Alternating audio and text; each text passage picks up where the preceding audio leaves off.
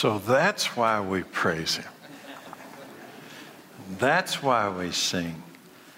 And that's why we bow down and worship this King. Because he doesn't have term limits. And his kingdom will never end. And he's not up for election this week.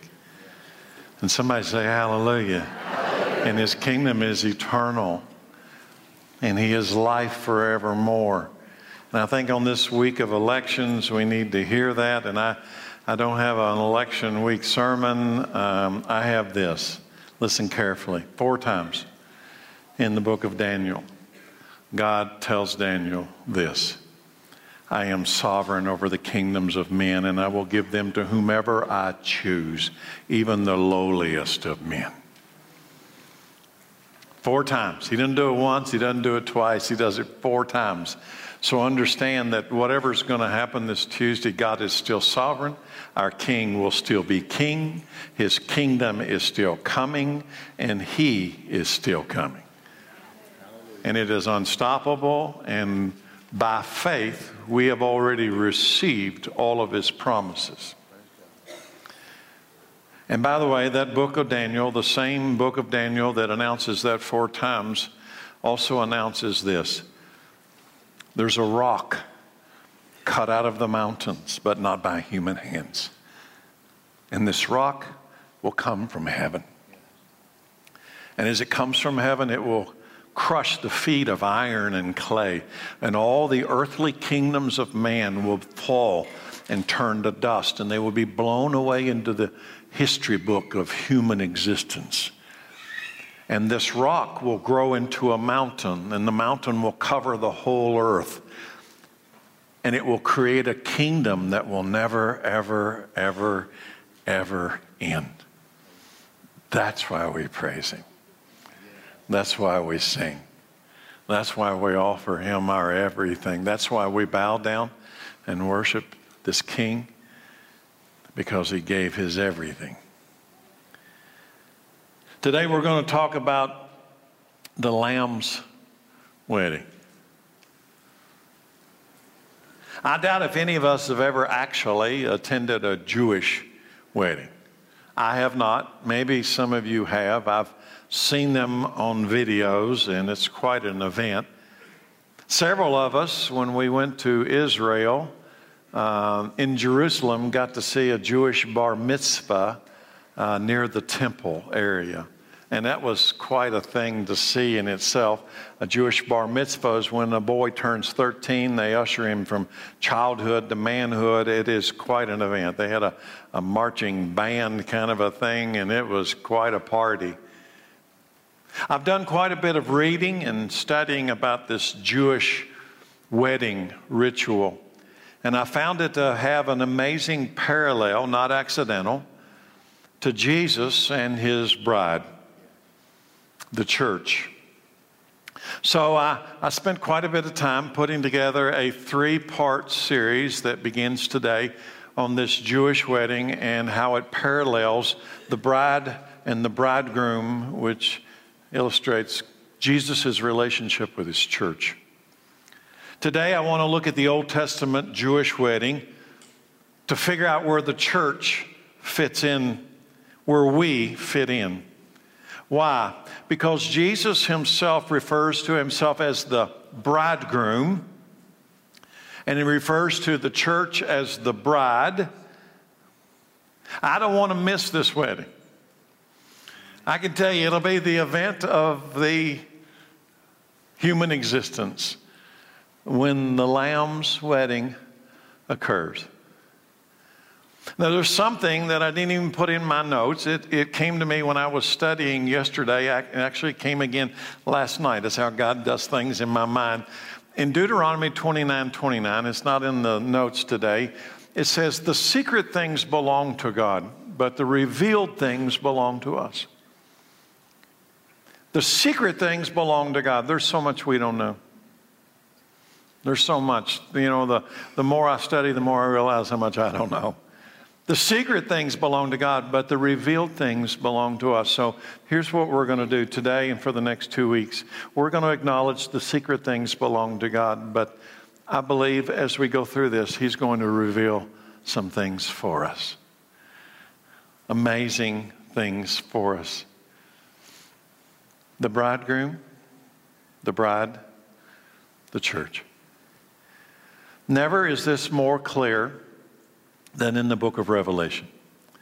In Revelation chapter 21, almost at the end of what we call the Bible, in the end of Revelation, it says this. And then one of the seven angels who held the seven bowls containing the seven last plagues came and said to me, "Come with me. I will show you the bride, the wife of the Lamb." The secret things belong to God, but the revealed things belong to us. There must be something there. Come, let us show you the bride, the wife of the Lamb. Something to be learned. There's a secret thing in here. I want it to be revealed. I want to search the scriptures to find the reason for these comparisons of the bride and the bridegroom and the church. We've already learned that the Old Testament is full of shadows of future events that will be fulfilled all through Christ. Just an example, Moses in the Old Testament is a shadow of the coming Messiah. Moses came sent by God to deliver them out of bondage. Jesus is the ultimate fulfillment of the one sent by God to bring us out of bondage of sin and death. So Moses is a shadow, a dim reflection of the coming Messiah. The wedding and the church will fall into this prophetic shadow. Yes, even up to the rapture. Listen, because following the rapture will be the wedding supper of the Lamb, the Lamb's wedding. Let's begin with the Jewish culture. In the Jewish culture, they arranged marriages. Can you imagine that today in our culture? Can you imagine a parent looking at their teenage son or daughter and say, "We've got all this worked out. We'll tell you later." You see, it was quite common in the Old Testament for the parents to arrange the mate of their children. Actually, if you look at the divorce rate in America today, I'm not so sure it wouldn't be a good idea to start it again. Not only were the marriages arranged, but there was a price involved. It was negotiated and it was given to secure the bride for the bridegroom. There was a price made. The word used in our previous generation would be a dowry. Not so common today.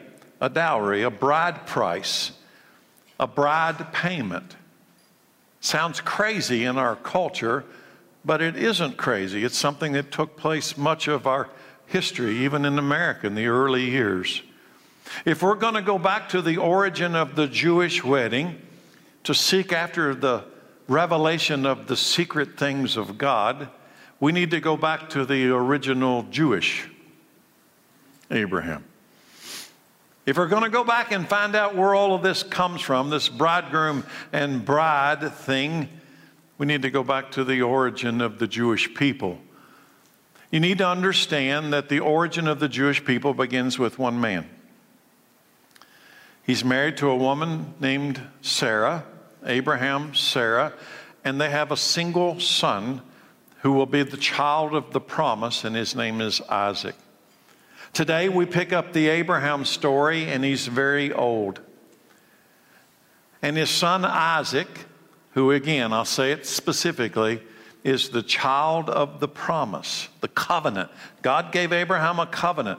That covenant will be passed specifically to a boy named Isaac.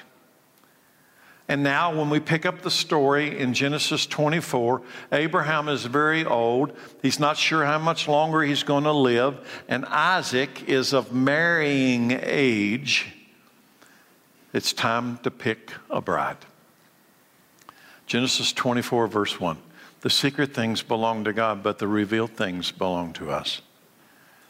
Abraham was now a very old man, and the Lord had blessed him in every way. One day, Abraham said to his oldest servant, the man in charge of his household, "Take an oath by putting your hand under my thigh." Arranged marriages is not the only thing that's out of style. We don't generally take an oath by putting our hand under another person's thigh. "Swear by the Lord, the God of heaven and earth, that you will not allow my son Isaac to marry one of these local Canaanite women. Go instead to my homeland, to my relatives, and find a wife there for my son Isaac." This is going to be an arranged marriage, and notice that he's looking for, are you ready for this, you people from Kentucky? A cousin. You thought we started that. Where is Abraham when he says this? This is really important. Where is Abraham when he says this? Do not let my son marry one of these local Canaanite women. He's in Canaan. He's in the promised land. Do not miss how this is setting up. He is in the promised land. He is in the land of the inheritance. And yet he has no grandchildren.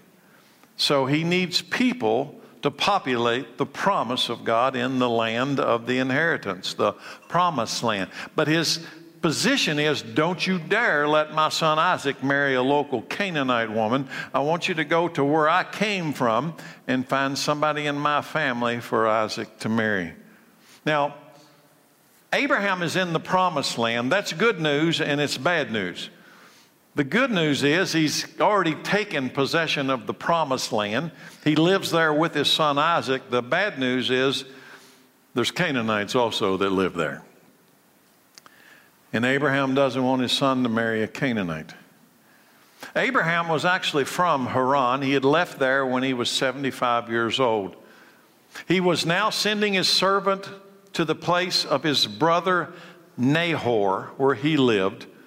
But the chosen wife, this is also very important in the story. The secret things belong to God. The revealed things belong to us. So he's going to send his servant to his homeland, to his family's house.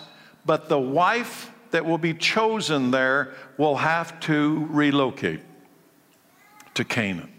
She will need to move from the world outside of the promised land into the promised land.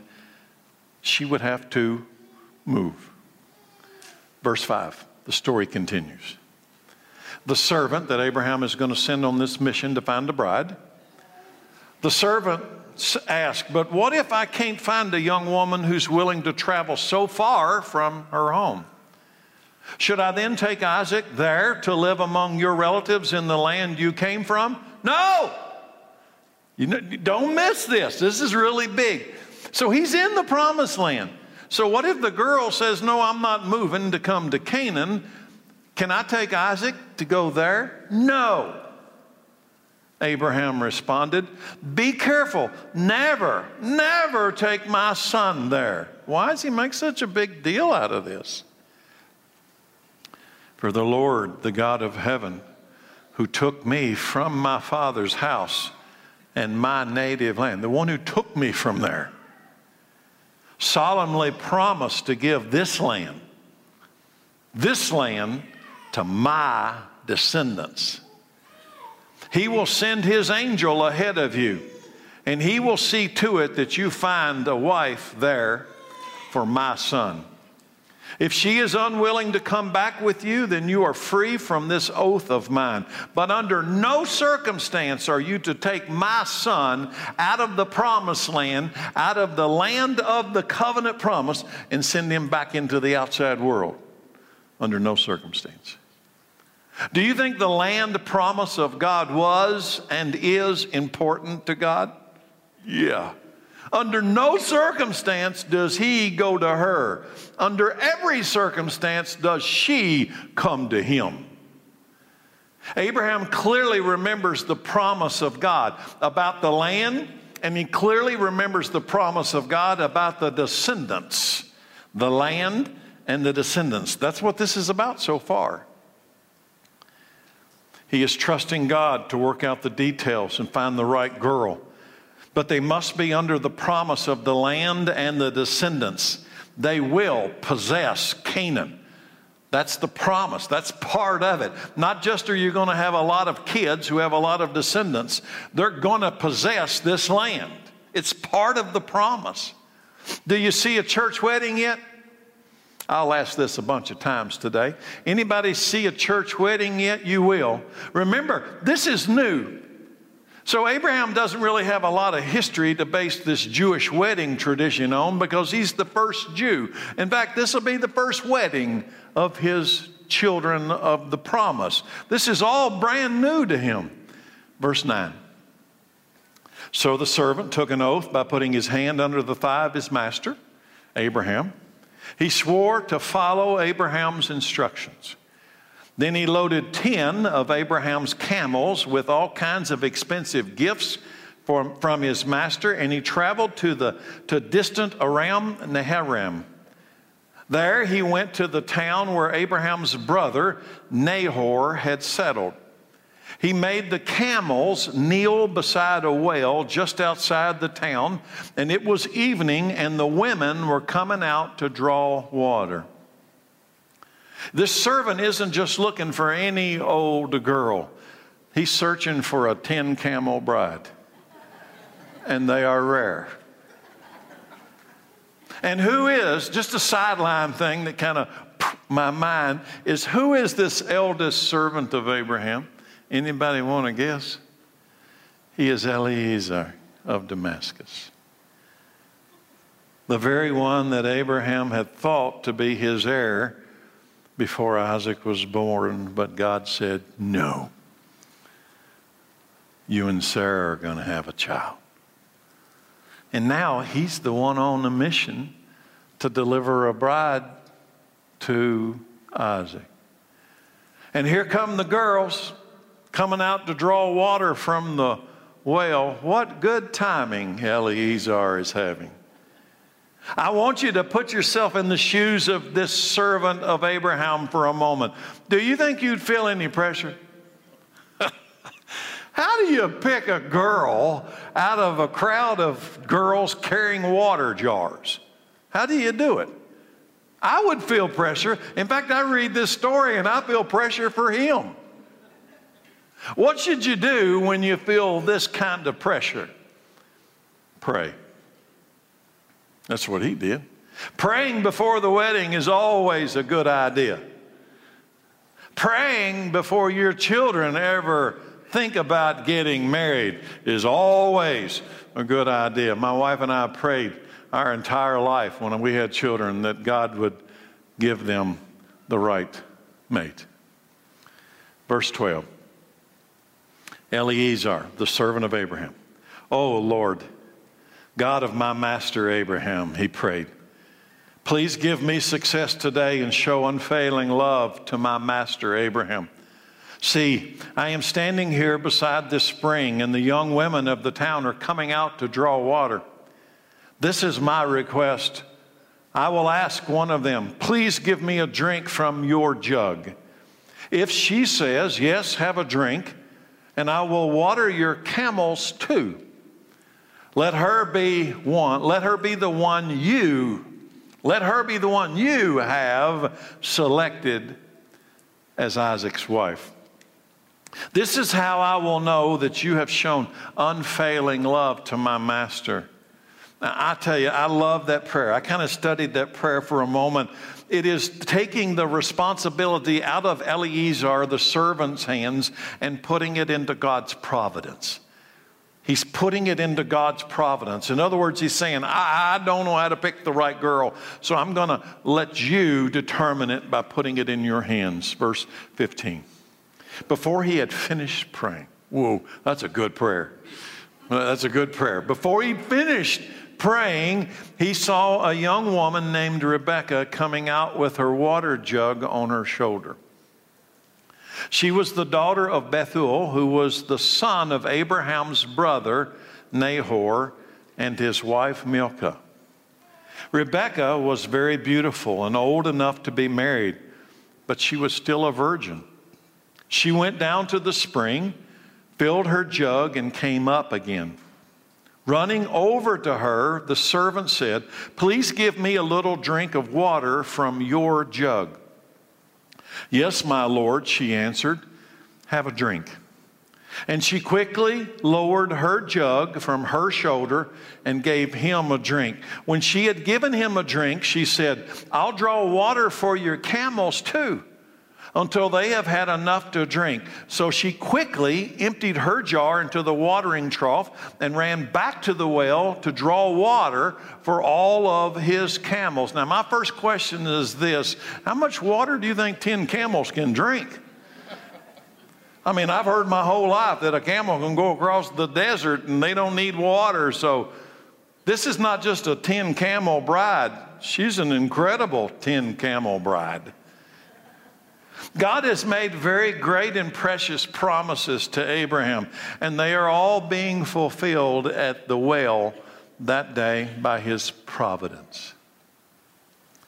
Now, stop in the story for a moment. I'm going to ask you again. Anybody see a church wedding yet? Maybe not, but you will. Her name is Rebekah, and she is Isaac's first cousin once removed. She is kinfolk. She is beautiful. She is of marrying age, and she is a virgin. And she can water 10 camels, which is not a simple task. She is indeed a 10 camel bride. Verse 21. The servant watched her in silence, wondering whether or not the Lord had given him success in his mission. Then at last, when the camels had finished drinking, he took out a gold ring. After the camels had got all their water, which probably took a while, he took out a gold ring for her nose and 2 large gold bracelets for her wrist. A gold ring in the nose works every time. That's when they were arranged marriages. 2 large gold bracelets on her wrist. Abraham's servant, Eliezer, then does something. He goes and meets with Rebekah's family to explain to them the mission that he is on from his master Abraham. When they heard about Abraham, their kinfolk, and when they heard of God's providence, this was their response. Verse 50. Then Laban and Bethuel replied, "The Lord has obviously brought you here. So there's nothing we can say. Here is Rebekah. Take her and go. Yes, let her be the wife of your master's son, as the Lord has directed." When Abraham's servant heard this answer, he bowed down to the ground and he worshiped the Lord. He kind of felt the pressure's off right now. And then he brought out silver and gold jewelry and clothing and presented them to Rebekah. He also gave expensive presents to her brother and mother. Then they ate their meal, and the servant and the men with them stayed there overnight. But early the next morning, Abraham's servant said, "Send me back to my master.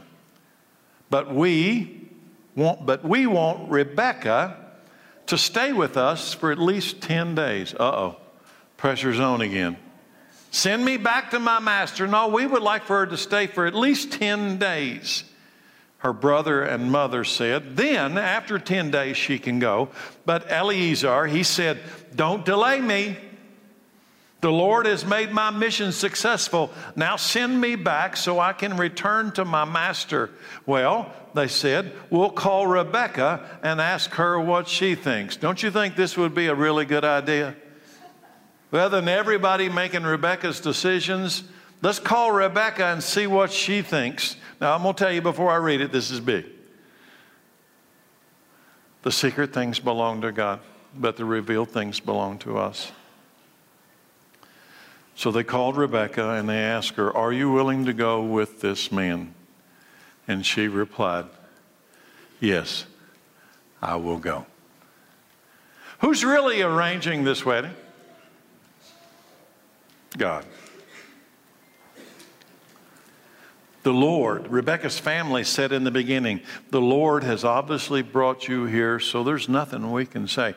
Who can undo what God is about to do here? The Lord has obviously brought you here. It is an arranged marriage. Now listen, let's pause in the story for a moment. It is an arranged marriage. The secret things belong to God. The revealed things belong to us. Listen carefully. It is an arranged marriage arranged by the Father. Do you see any connection to the church yet? The price is paid for the bride. Who paid the price? The Father. The father of the bridegroom in this story paid the price. Abraham, the father of Isaac, paid the price. He's the one that gave the 10 camel supply of goods to the servant to go pay the bride price. The payment, the price, was settled in advance. Before the bride ever got the offer, the payment, the price, was settled in advance. The price was given and the bride was called, but the bride must now choose. In advance, the amount was set. It's stacked on the back of 10 camels. The invitation, the bride is now chosen. Rebekah, it's you. One last thing, the bride must choose. Are you willing to go with this man? That was the question. You see, nobody could decide for her. Nobody in her family can make this ultimate last decision. You must decide yourself. Will you go with this man? Will you accept this bride pass? Will you accept this wedding to a man you have not even met? Yes, I will go.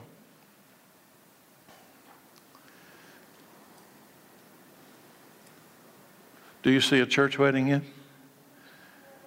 Hang on, you will. 2,000 years after this scene, the New Testament, 2,000 years. Jesus has now come in the death and the burial and resurrection. He's now ascended to the right hand of the Father. And the Apostle Paul writes a letter to the Gentile church. That's in our age, the Gentile church in Galatia. And here's what he says. 2,000 years after Rebekah and Isaac and Abraham. Galatians 4:28 says, and you, dear brothers and sisters, you means us, are children of the promise, just like Isaac. What? He's talking to Gentiles. People who are outside of the family of Abraham. We got no birthright in Abraham. We're foreigners. We're living over there in Nahor's land, outside the promised land, right? And you, dear brothers and sisters, are children of the promise. You got the same promise that Isaac's got. That same passage calls all Christians, brothers and sisters, children of the promise. Now, let me ask you, do you see a church wedding yet? I'm running out of hints. So let me give you a symbolic or shadow picture, and then I'm going to put all the pieces together for you. Remember, I told you that everything in the Old Testament is actually a shadow, a dim reflection of the reality of Christ. So here it comes.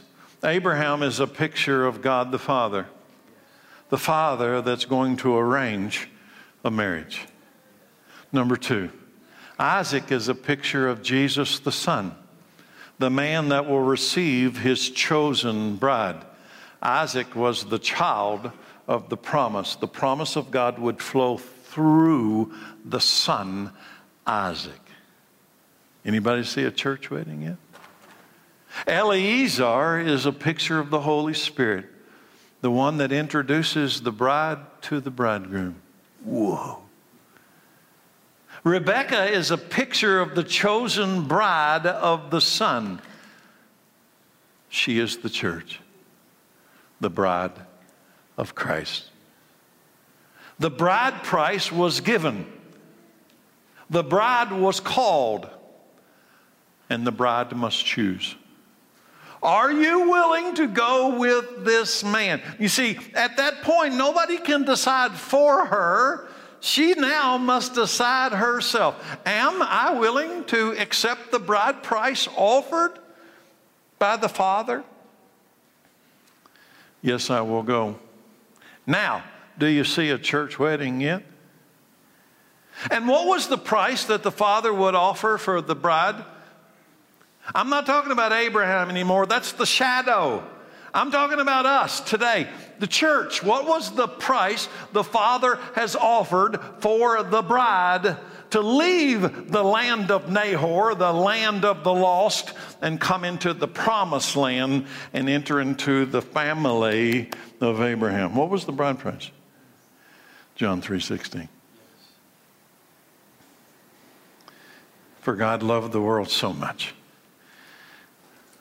He loved those people over in Nahor's land, those living outside the promised land who'd had no connection to Abraham and Isaac, which is the covenant of God. God loved the world so much that he gave, here's the bride price, he gave his one and only Son, so that everyone who believes in him will not perish. You won't die outside the promised land. Because if you don't get inside the promised land and get yourself connected to the Father, you're going to die outside the promised land. You're going to die out there. So that everyone who believes in him will not perish. Not perish. I don't want to perish. I don't want you to perish. I don't want anybody to perish. But not just not perish, you can have eternal life.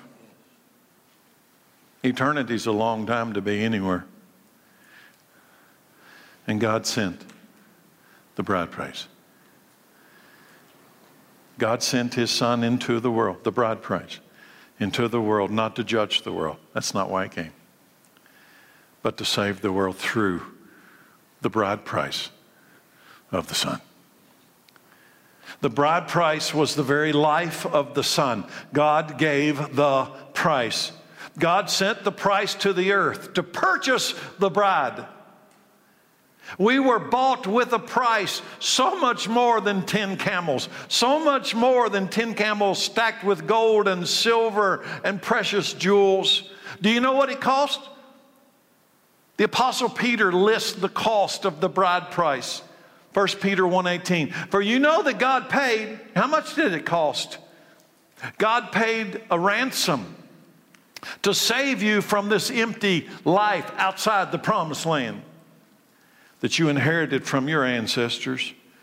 And that ransom, the ransom he paid was not mere gold and silver or nose rings or bracelets or camels loaded with stuff. It was the precious blood of Christ, the sinless, spotless Lamb of God. God chose him as your ransom long before the world began. This is an arranged marriage. Long before the world began. But he has now revealed him to you. But long before the world began, this bride price was established. The secret things belong to God, but the revealed things belong to us. But now he has revealed them to you in these last days. Do you see the church wedding now? I can look around the room and I get this point and I'll just tell you, I have no idea who's getting it and who's not getting it. He has now revealed him to you in the last days. Who's he? He has now revealed him to you in the last... Who's he? Who has the power to reveal this blood price established by the Father before the world began? Who? He is the Holy Spirit. And he is here. Listen carefully. And he is here to arrange the marriage to the Son. He is the Holy Spirit, and his purpose is to put together the marriage between the bridegroom and the bride. He connects them. What Eliezer did to Rebekah is what the Holy Spirit is doing to the church to introduce the bride to the bridegroom and to tell the value of the invitation. First, the Spirit reveals our desperate need to get married because we're going to die without the bridegroom in the land outside of the promise. That's the first thing he does. Rebekah was outside of the promised land. Do you understand that? She was living outside. Remember when when Abraham told his servant, whatever you do, she's got to come to him. He can't go to her. She's got to come in. In John 16, verse 8, let's look at how the Holy Spirit works. Okay? If the Holy Spirit is the one who introduces the bride to the bridegroom, Jesus describes it in John 16, 8. Jesus says this, and when He, the Holy Spirit, comes, He will convict the world of its sin, number one. He will convict the world of God's righteousness, number two. And He will convict the world of coming judgment, which means you've got to get from the outside to the inside. That's what He's going to do. The world's sin. So what's the sin? The Holy Spirit comes to convict the world of sin, to convict the world of righteousness, and convict the world of the coming judgment. That's what He's doing. You know He's doing it right now? He's doing it today. Sin, righteousness, judgment. Sin, righteousness, judgment. The world's sin is that it refuses to believe in those three things that the Holy Spirit is revealing. Sin, righteousness, and judgment will leave you outside of Abraham's family in a land that has no promise. It's not the promised land. The Spirit reveals the perfect righteousness of the bridegroom. The Spirit reveals the fact that you cannot stay where you are and follow God. You cannot stay as you are and follow God. You must change. Something must change. And when you receive the bride price, there's a power to change. John 16:10, righteousness is available. It's the next verse. How does the Holy Spirit work? Righteousness is available because I go to the Father, and you'll see me no more. The invitation of the bridegroom through the Holy Spirit means righteousness is within your reach. You can now reach it. It's not out of your reach. It's reachable. You can actually go into the family of Abraham. You can actually leave the land of the dead and enter the promised land covenant of the living. Yes, you can. Righteousness is available. It's within your reach. But only through the wedding. Anybody listening? Only through the wedding. Only by receiving the price that was given by the Father. The Father is in the promised land. The wedding is the way into the promised land. Are you willing to go with this man? I keep hearing that question offered to Rebekah. Now, Rebekah, she's never met Isaac.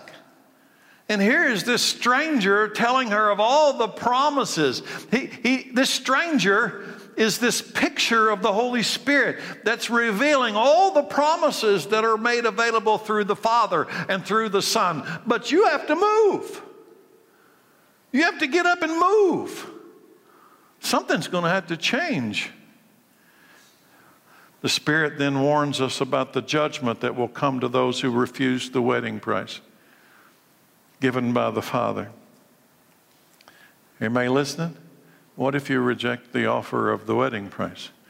Reject the offer to be the bride of Christ. What if you say, I don't want to move. I like living in Nahor's land. I like living where I live right now. I don't want to change. I'd like to have the wedding, but I want him to come to me. John 16:11. Judgment will come because the ruler of this world has already been judged. If you remain in the land of Nahor when you receive the offer to move to the promised land through the wedding, you will surely perish. You will not survive. Judgment will come because the ruler of this world, that's the land of Nahor, has already been judged. Finally, the Spirit reveals that there is only one way into the family of Abraham. Only one way into the Father, and that's through the Son. How in the world is Rebekah going to get connected to Abraham? This is really big. How can Rebekah, living in the land of Nahor, how can she get connected to Abraham? How can she get connected to the Father in the story? One way, through the Son. Through the Son. You got to go through the Son. In John 14:6, Jesus says, I am the way. So let's insert something. To the promised land, to the Father. I am the way. I'm the truth. I'm the life. And no one can come to the Father. No one's going to get into the promised land. No one's going to get out of the land of Nahor, the land of death, except through me. If you had really known me, you would know who my Father is. And from now on, you do know him and have seen him. Anybody see a church wedding yet? I'm out of hints. That's it. Now I want to do something. Let's tie everything back to Abraham. Do you see how Rebekah, the bride, got into Abraham's family? Do you see how Rebekah got into the family of the father of Isaac? Galatians 3, verse 6. In the same way, Abraham believed God, and God counted him as righteous. Why? Because of faith. The real children of Abraham. Who are they? The real children of Abraham then are those who put their faith in God. What's more, the scriptures look forward to this time. What time? Right now, today. The scriptures look forward to this time when God would declare the Gentiles, that's us in this room, non-Jewish people, to be righteous because of what? What would make me righteous in this story? What would make me right with God? That's what righteous means in this story. Faith. Listen carefully. This is really big. Faith. God proclaimed this good news to Abraham long ago when he said, all nations are going to be blessed through you, including this one.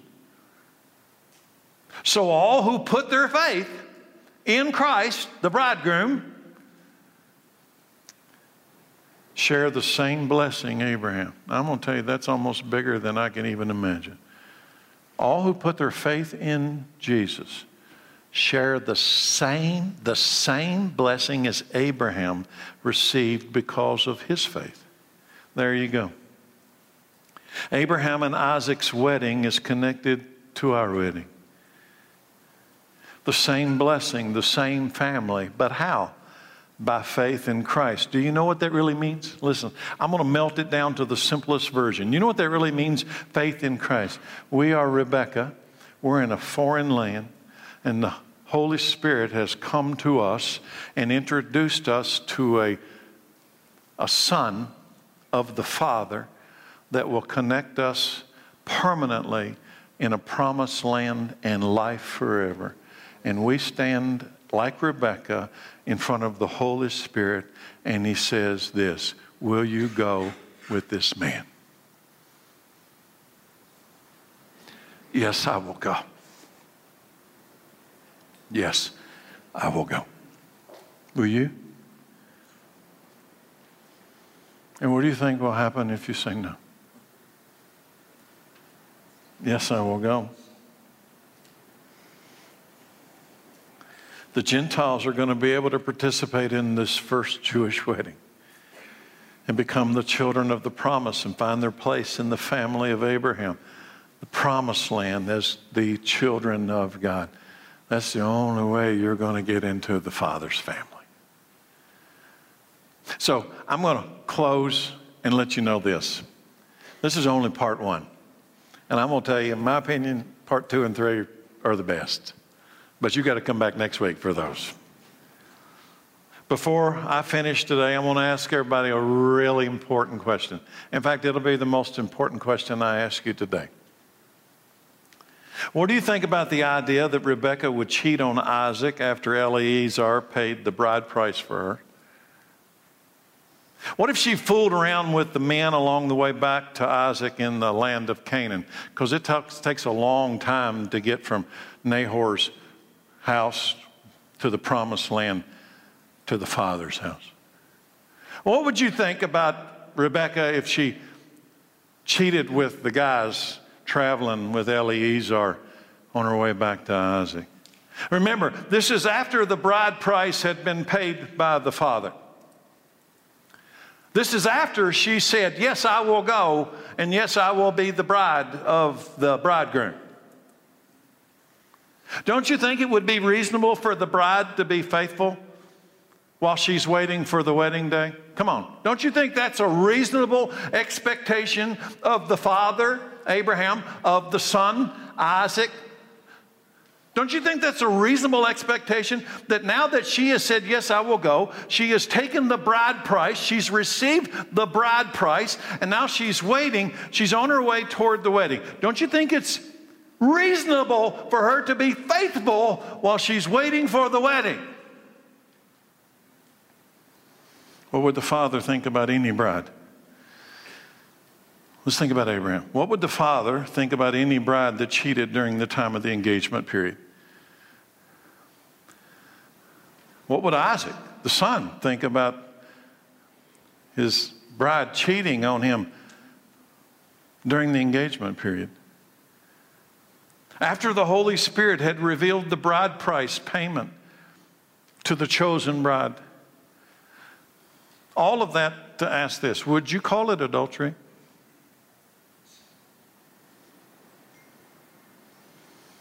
What is adultery? It's unfaithfulness.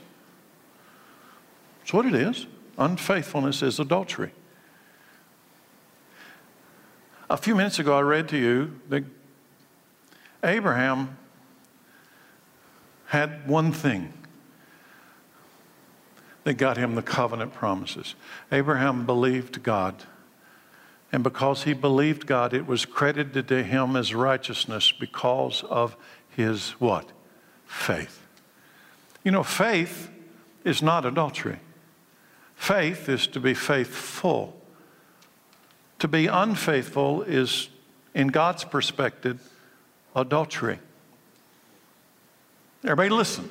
From God's perspective, unfaithfulness is adultery.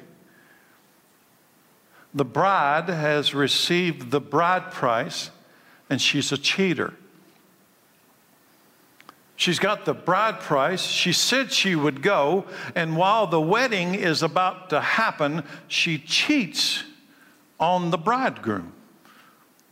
It's unfaithfulness. Would you call it adultery? You don't have to guess.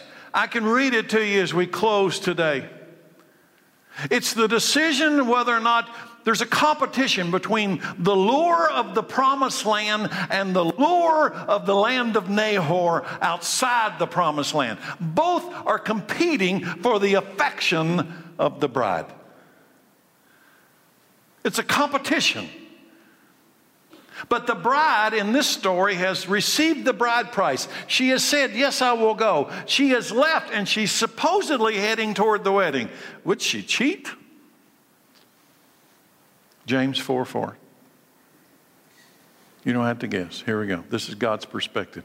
You adulterers. Whew. Church, please listen to me today. You adulterers. Don't you realize that friendship with the world makes you an enemy of God? If it wasn't enough that he said it once, here it comes again. I'll say it again.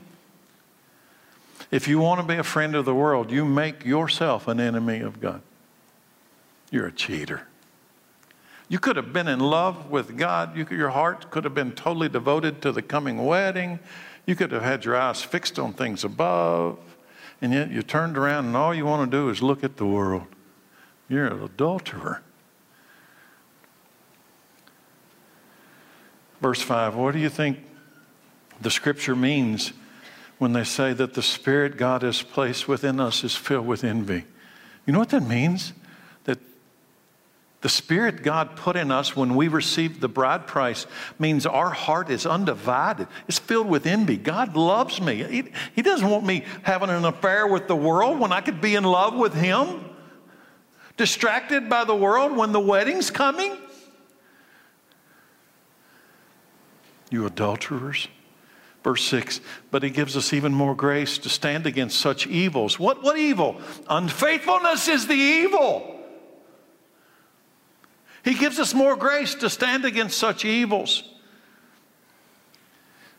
As the scriptures say, God opposes the proud, but He favors the humble. So listen, church, here's His instructions to the church who is distracted. Here's His instructions to the church that are living an adulterous life when the wedding is about to take place. Here's His instruction. Verse 7. Please listen to these words from God through the Holy Spirit. Humble yourselves before God. Resist the devil, and he will flee from you. Come close to God, and God will come close to you. Wash your hands, you sinners. Purify your hearts. Why? For your loyalty is divided between God and this world. And you, from God's perspective, in this divided loyalty, are committing adultery against the bridegroom.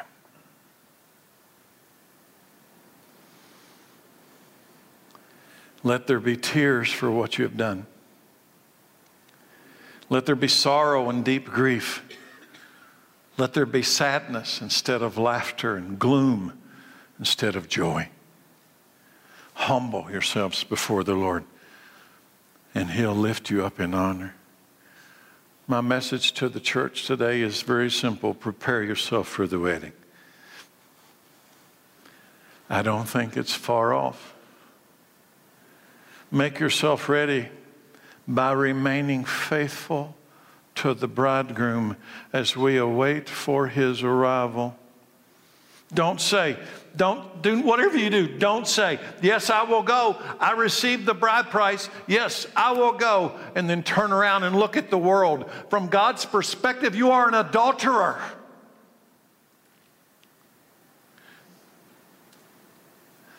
You know what He expects from us? Faithfulness.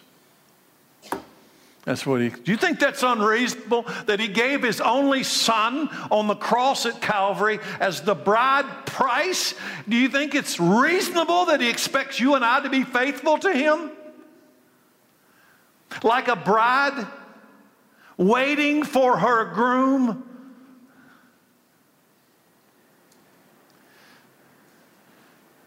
That's what He's expecting. Not divided hearts, not divided loyalty between the world and the bridegroom. When you consider the price that was paid for the bride, this is a reasonable expectation from the Father. As I read this final scripture today, I'm going to ask you, are you ready for this wedding? Will you be in this scene, the Lamb's wedding? Everybody, I'm going to ask you a question. Will you be at the Lamb's wedding? Yes or no? Not everyone will be at the Lamb's wedding. Revelation 19:6. I can tell you this is hard to even read, especially when you look at the context. And then I heard again what sounded like the shout of a vast crowd, or the roar of mighty ocean waves, or the crash of a loud thunder. Praise the Lord, for the Lord our God, the Almighty, reigns. Judgment day is here. Let us be glad and rejoice and give honor to Him, for the time has come. For the time has come for the wedding feast of the Lamb, and the bride has prepared herself. She's not distracted. She's not turned around looking back at the world. She's not in adultery. She's been given the finest of pure white linen to wear, for the fine linen represents the good deeds of God's holy people. And the angel said to me, write this down, John. Blessed are those who are invited to the wedding feast of the Lamb. Somebody say hallelujah. Blessed. If the Holy Spirit came and invited you to the wedding, blessed are you. And he added, these are the words, the true words that come from God. The secret things belong to God. The revealed things belong to us. I'll ask Chad to come out for the invitation. There are 3 groups of people in this room today. There are 3 groups of people in this room today. I don't know who's which, but I'll tell you the 3 groups. There are people sitting in this room today that the Holy Spirit has invited you to be a bride to the bridegroom.